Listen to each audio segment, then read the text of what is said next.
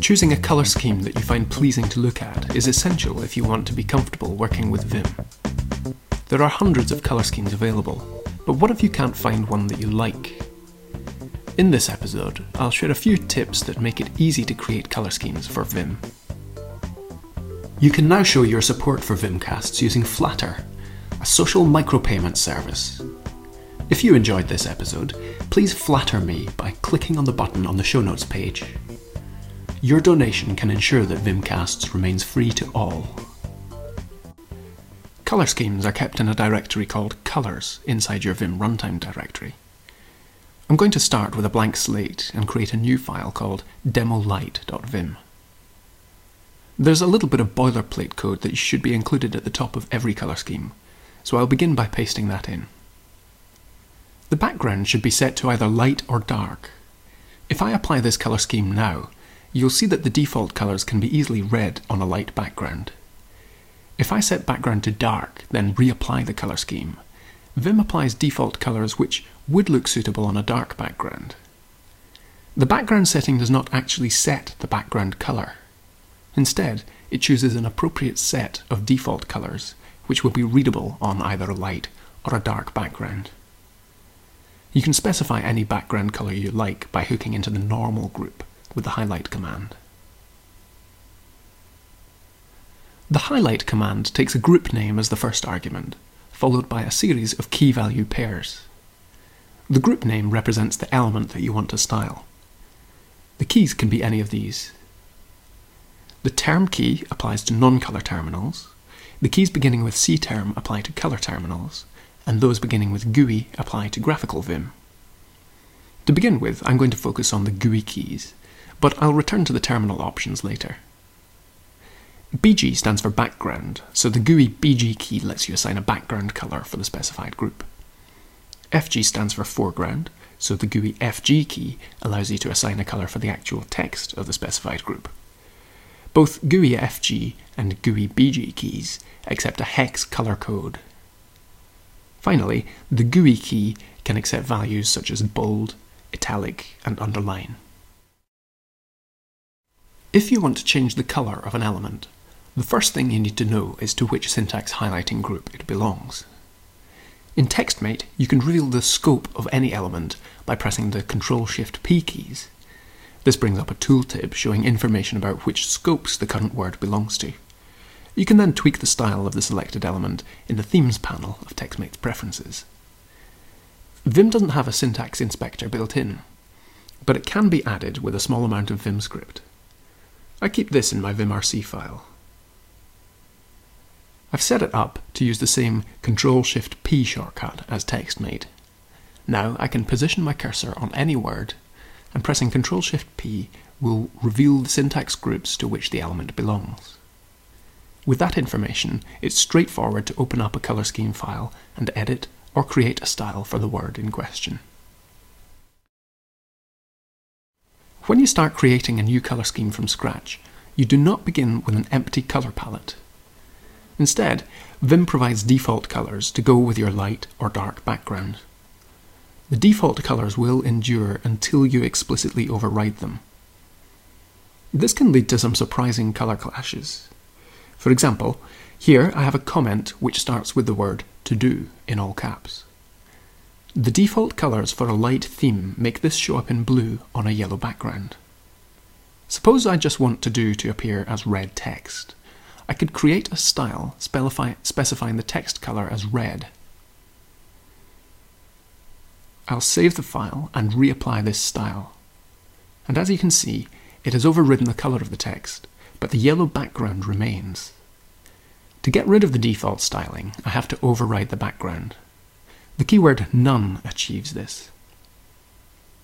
If you want to be sure that your colour scheme is not contaminated with default colours, I would recommend using the keyword none everywhere to override all keys that you are not explicitly setting. This makes the colour scheme source code somewhat harder to read, but it's more important that the colour scheme itself actually looks the way you expect it to. When styling a syntax group with the highlight command, things can start to look very verbose. If you have two groups to which you want to apply the same styles, you needn't repeat the entire style. Instead, you can use the highlight link command. For example, if I create a style to make HTML level 1 headings bold, I can quickly apply the same style to level 2, 3, and 4 headings, just by linking those highlighting groups. Since the beginning of time, Monaco has been the default monospaced typeface on Macintosh computers.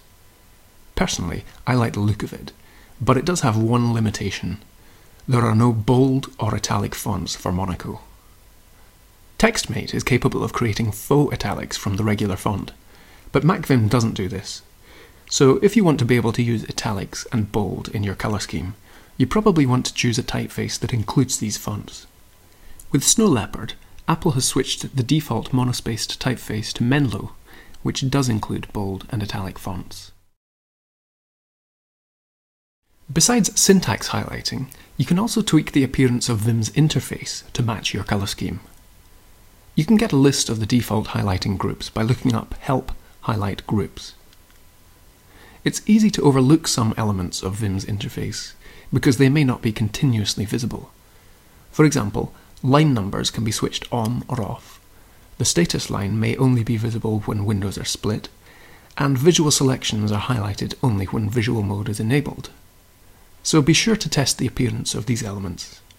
I've provided a checklist in the show notes. When working with hex values, it's really helpful if you can see the colour that the code represents. Yuri Feldman has created a lightweight hex highlight script that allows you to toggle hex colour syntax highlighting. I find this very helpful when working on colour schemes.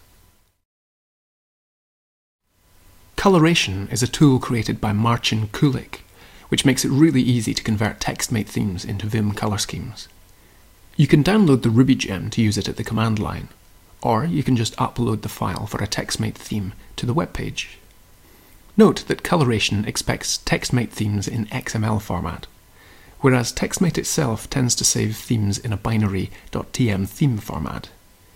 You can use the plutil tool to convert plist files from binary to XML format. This will overwrite the amy.tm theme file with an XML representation of the same data, creating a file that Coloration can handle.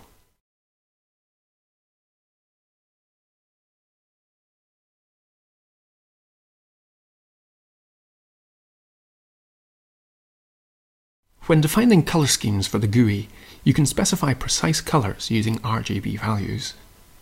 But when Vim runs in the terminal, you can't specify colours in this way.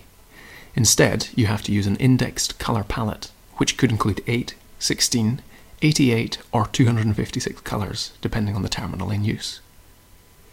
Sean Biddle has created a script that updates GVim colour schemes to work in colour terminals. Once installed, you can simply open in Vim the colour scheme that you want to change, then source the tocterm.vim scripts. For each GUI style, this script will translate the hex value into the corresponding index for a 256 colour terminal. If you work on a Mac, note that the terminal application only supports 16 colours.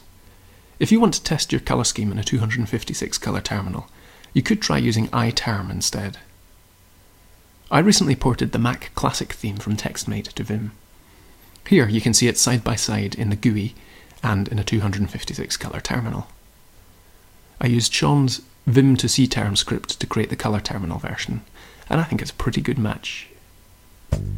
The information in this video is summarised in the accompanying show notes.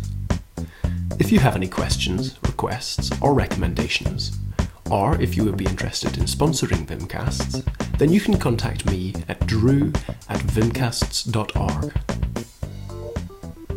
Vimcasts is supported by Xerium Networks. If you need to build a reliable, scalable network that can support your growing business needs, then get in touch with Xerium Networks. And be sure to say you heard about them here.